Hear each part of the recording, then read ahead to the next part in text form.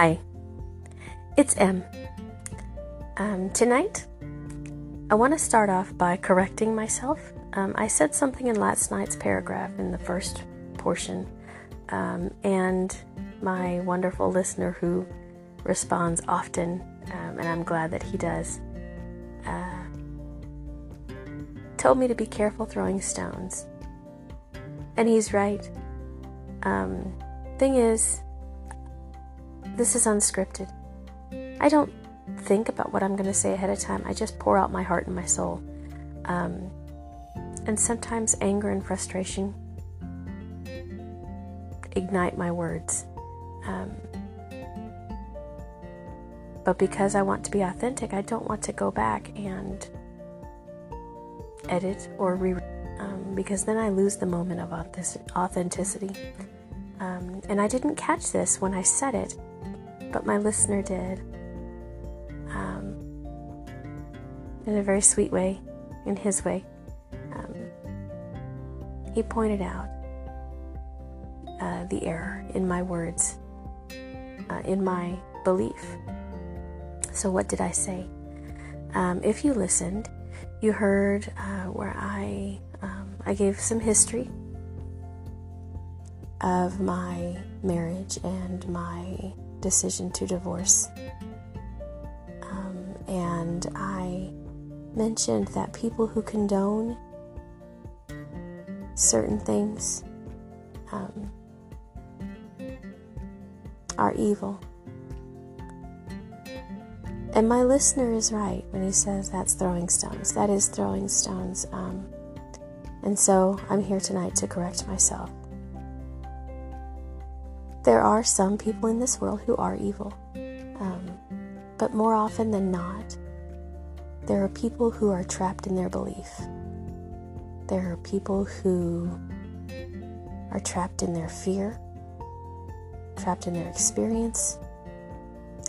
There are people who are just reacting through a lack of knowledge and understanding. But these things do not make them evil.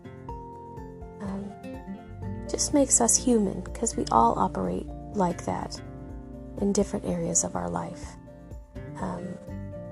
And so I'm recording here tonight, letting you know that if you listened and that comment hurt you, I want to tell you that I'm sorry. And that while there are evil people in this world, there are very few. The rest, we're all just human. And the only difference between someone who is evil and just merely flawed and human, I think, and maybe I'm talking out of turn, but I think it's just a matter of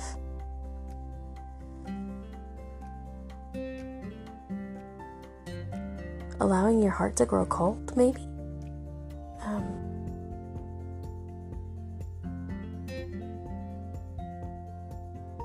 Allowing, I hesitate to say now because I don't know what it is. And maybe there are no evil people.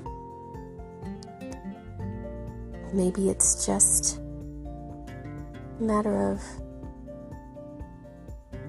hurt and pain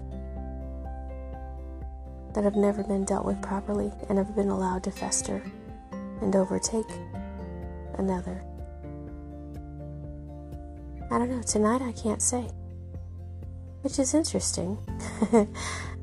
I like it when I get to a place where I can't describe or have words. Where I once held a belief and now I'm sitting on a fence wondering if I was correct. I like those places. On this topic, that's where I am tonight. And so, Mike, yes, I'm using your real name. Thank you for guarding my words and for helping to guard my heart. You're making me smile. Thank you. Now, on to tonight's podcast episode. I've been thinking today about how we get where we are, why we are where we are in our lives, how we move from one level or one understanding to another. That's the best way I can describe it. And an allegory popped into my mind. Now, I love allegory. I do not like to read fiction. I love reading informational books. I do not, however, enjoy fiction. Strangely, I can watch a movie and it won't affect me. I won't have dreams. I won't be scared. It won't stay with me after the movie is over. But if I read a book, I will have nightmares about things in that book. I will have vivid dreams. It'll haunt me for days. And the same is true with a play. And so I don't read fiction for that reason. But I do love informational text because I love to learn and I love to research and understand. The only exception is allegory. I love allegories. I have since I was a kid. One of my favorite books since I was a child, a young person, is Pilgrim's Progress, which is one of the classic allegories in the Christian faith.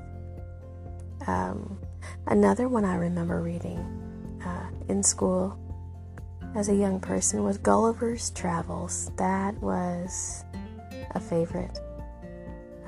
And yet another Christian one, Hind's Feet on High Places. These allegories are, to me, one of the most interesting ways to get a message across. And so I've liked them since I started experiencing them, which was as a young person. One that I didn't experience as a young person, but instead discovered about, I think it's been about 6 or 7 years now since I read this allegory for the first time, and loved it immediately. And that is The Cave by Plato. Or Plato, however you want to say it, not Plato. The Cave. I want to give you a quick synopsis of The Cave in case you've never read it. And yes, my son is still sick and he's laying next to me, so you will hear him coughing and moving around and possibly talking in his sleep. We'll just love on him and move on. The Cave. Quick synopsis. The Cliff Notes, if you will. 3 prisoners are chained in a dark cave since birth. In front of them is a wall. Behind them is a fire. And they are chained so that they cannot turn around. So all they can see is the wall in front of them. And every so often, someone would come through the cave and walk between the fire and the prisoners. So the prisoner could not see the person walking. They could only see the shadow that was cast on the wall by the light from the fire. And this is how these 3 prisoners grow up until they're old adult.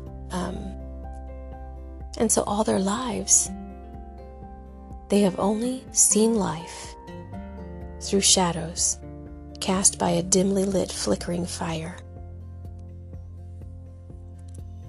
But this is their reality. Shadows. And they create names for these shadows that they see to identify them. This is the world they know and understand. No one ever talks to the prisoners. No one greets them, touches them, addresses them, interacts with them in any way other than their shadow on the wall as they pass by.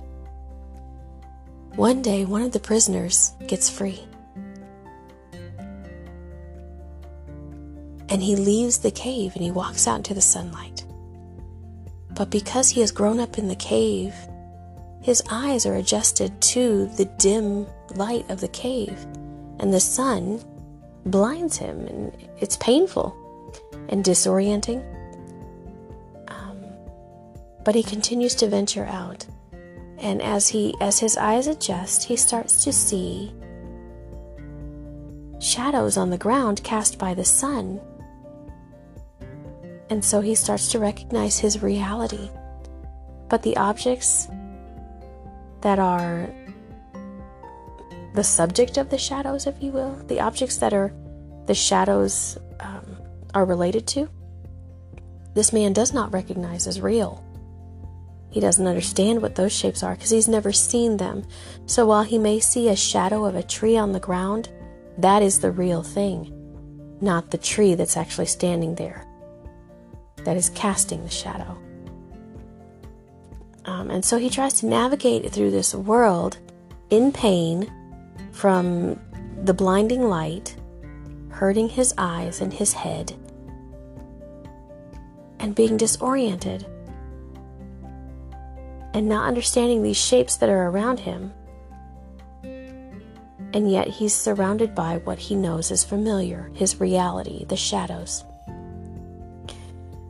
And eventually, he starts to be able to discern between the shadows and the objects that cast the shadows until he finally understands that the objects are real and the shadows are just the places where these objects, these real objects, have blocked out the light so that the shadow can be seen.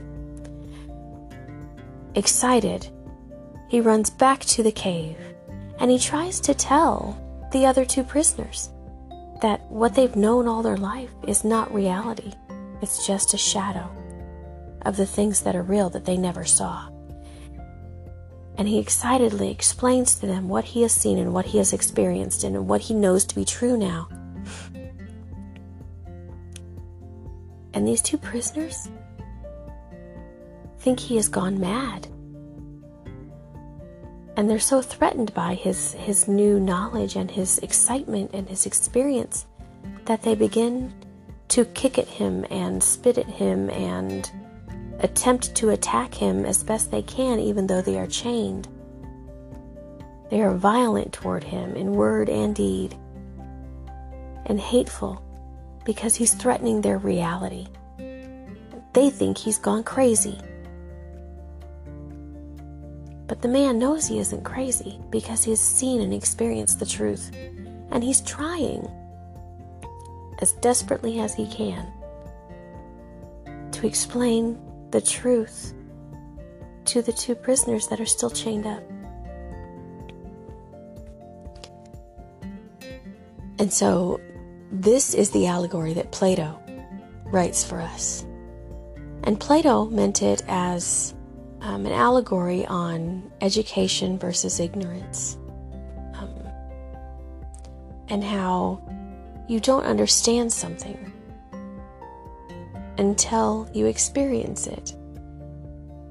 And once you're educated on something, once you've experienced it and know it to be real and true, and you understand, and the eyes of your mind and your heart and your soul are enlightened to it, well, you want to go share it with someone else. But often, what you're trying to share as truth is met with violence and hatred, because it threatens a way of life. It threatens a normalcy for someone else, and that causes fear. I love this allegory.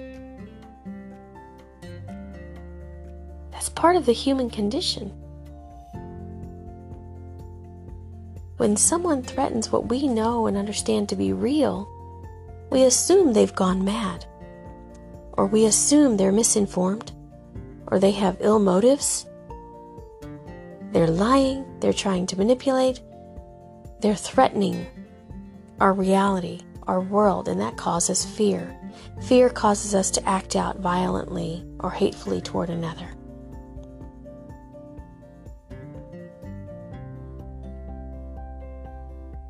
But if we would just listen,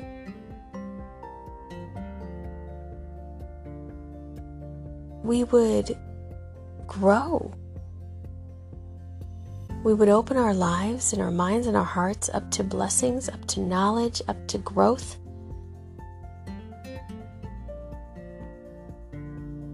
But fear shuts us down. The other thing that I get from this allegory is that how we present information is important. We have to understand where another person is. Those two prisoners had never seen the light. They couldn't even understand what this man had experienced. They couldn't begin to fathom it. There was nothing in their world and reality that came close to what he now knew and understood. And so he presented the information too fast, too forcefully, and in too great a quantity.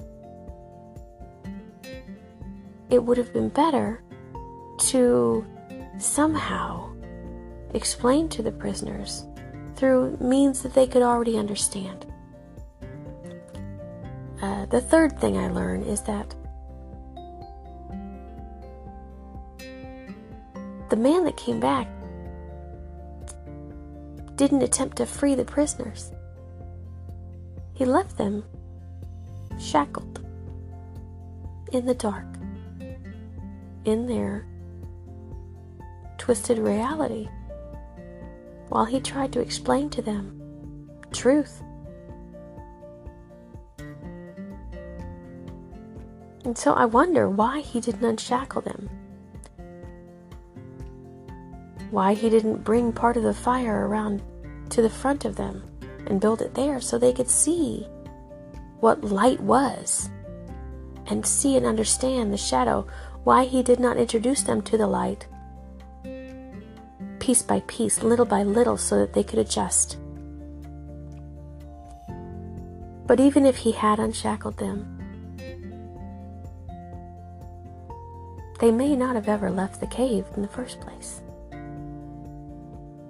It takes courage to venture outside what you know and understand and have always known.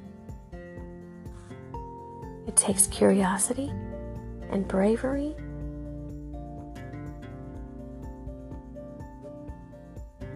It takes a desire to experience more, to ask questions about life, and then to step out to the light where it's painful and disorienting, and you're seeing things that you don't trust and you don't understand.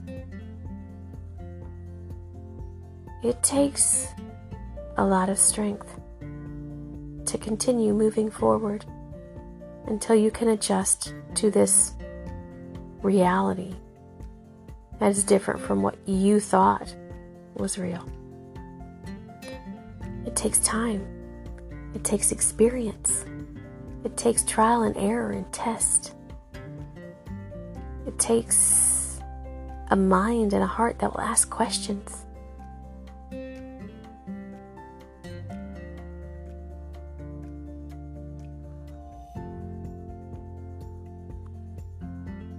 The freed prisoner, I believe, could have made a different impact if he had just been willing to bring the information back and give it in a way that it could be received through understanding the situation of the prisoners that were still shackled, seeing their situation and understanding where they were, and then presenting information in a way that was relative to their reality, introducing newness little by little so they could adjust, like he was given time to adjust. And the other thing is that the prisoners that weren't freed, they grew up with this man. They knew him. He was part of their reality. They knew who he was. They knew that he had experienced the same things as them. They lived together day after day after day for years.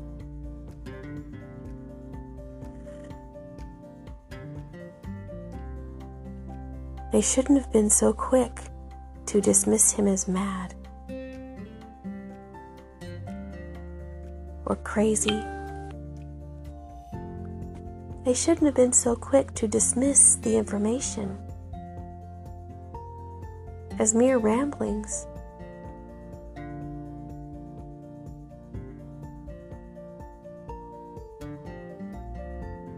But the human condition is when we feel threatened and afraid, we stop listening.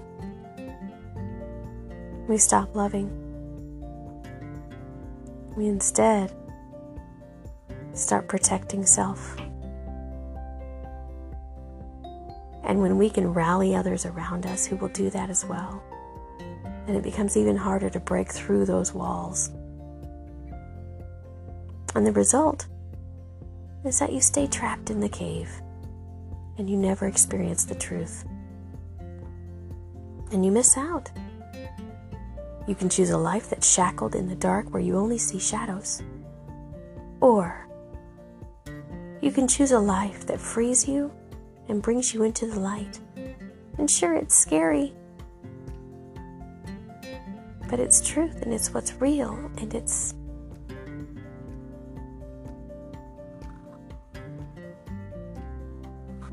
freedom. It's true connection, true experience, not just merely shadows.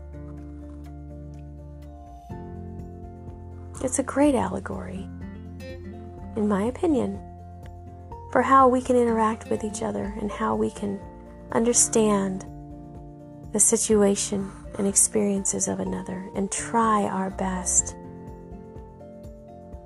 to give information in a way that it can be heard and received.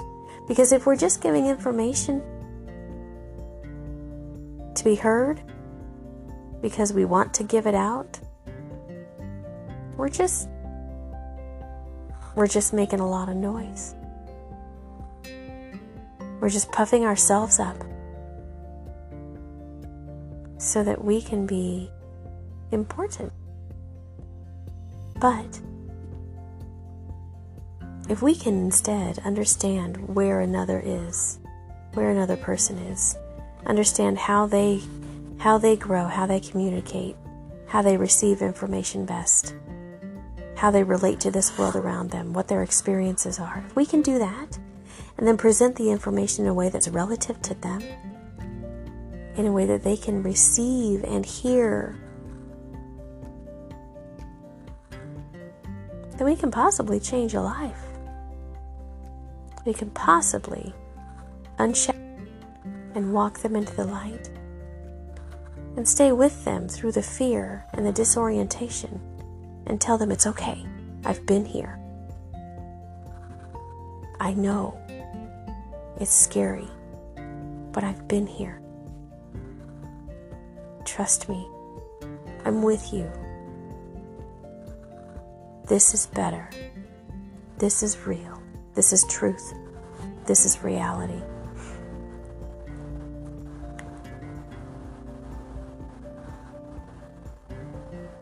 That is life. We close the doors of our hearts and our minds to people because we feel threatened. And the truth is, they are no threat to us. They never wanted to be. They're just excited about life. They're just excited about what they've experienced, what they know to be true.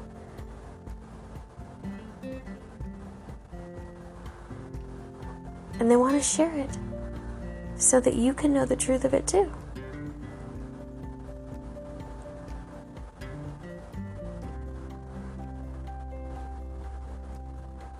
But when we allow fear to rule our hearts and minds,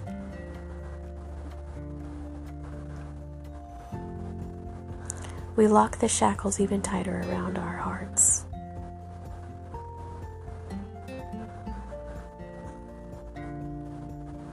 We gouge out our own eyes so that we can remain blind.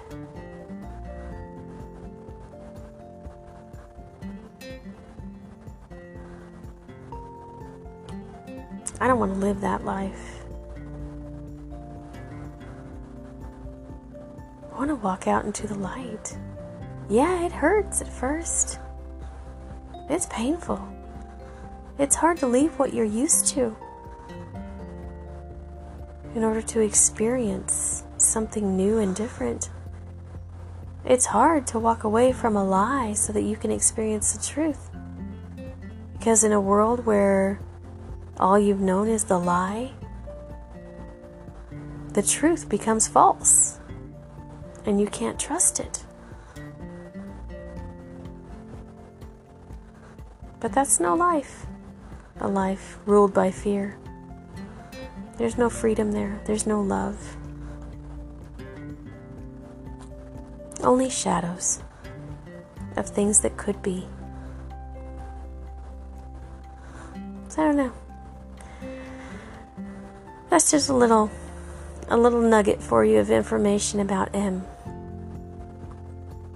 Keeping it kind of light tonight, I guess. Maybe. I don't know. It felt light to me. Maybe it feels heavy to another. I can't say. I'm not you. Anyway, that's enough for tonight. This is M, rambling on once again.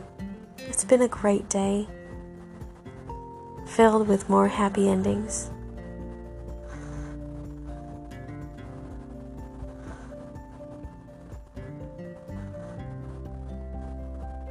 One very beautiful, happy ending.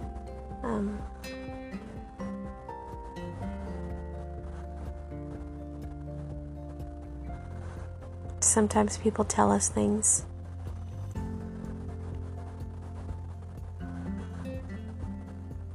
through songs that they can't yet speak, but they want us to know. I was given such a gift like that today. And that is probably my best happy ending of today. And I'm smiling because of it.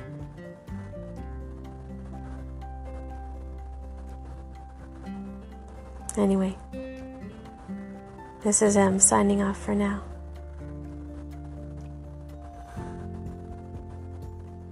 Good night.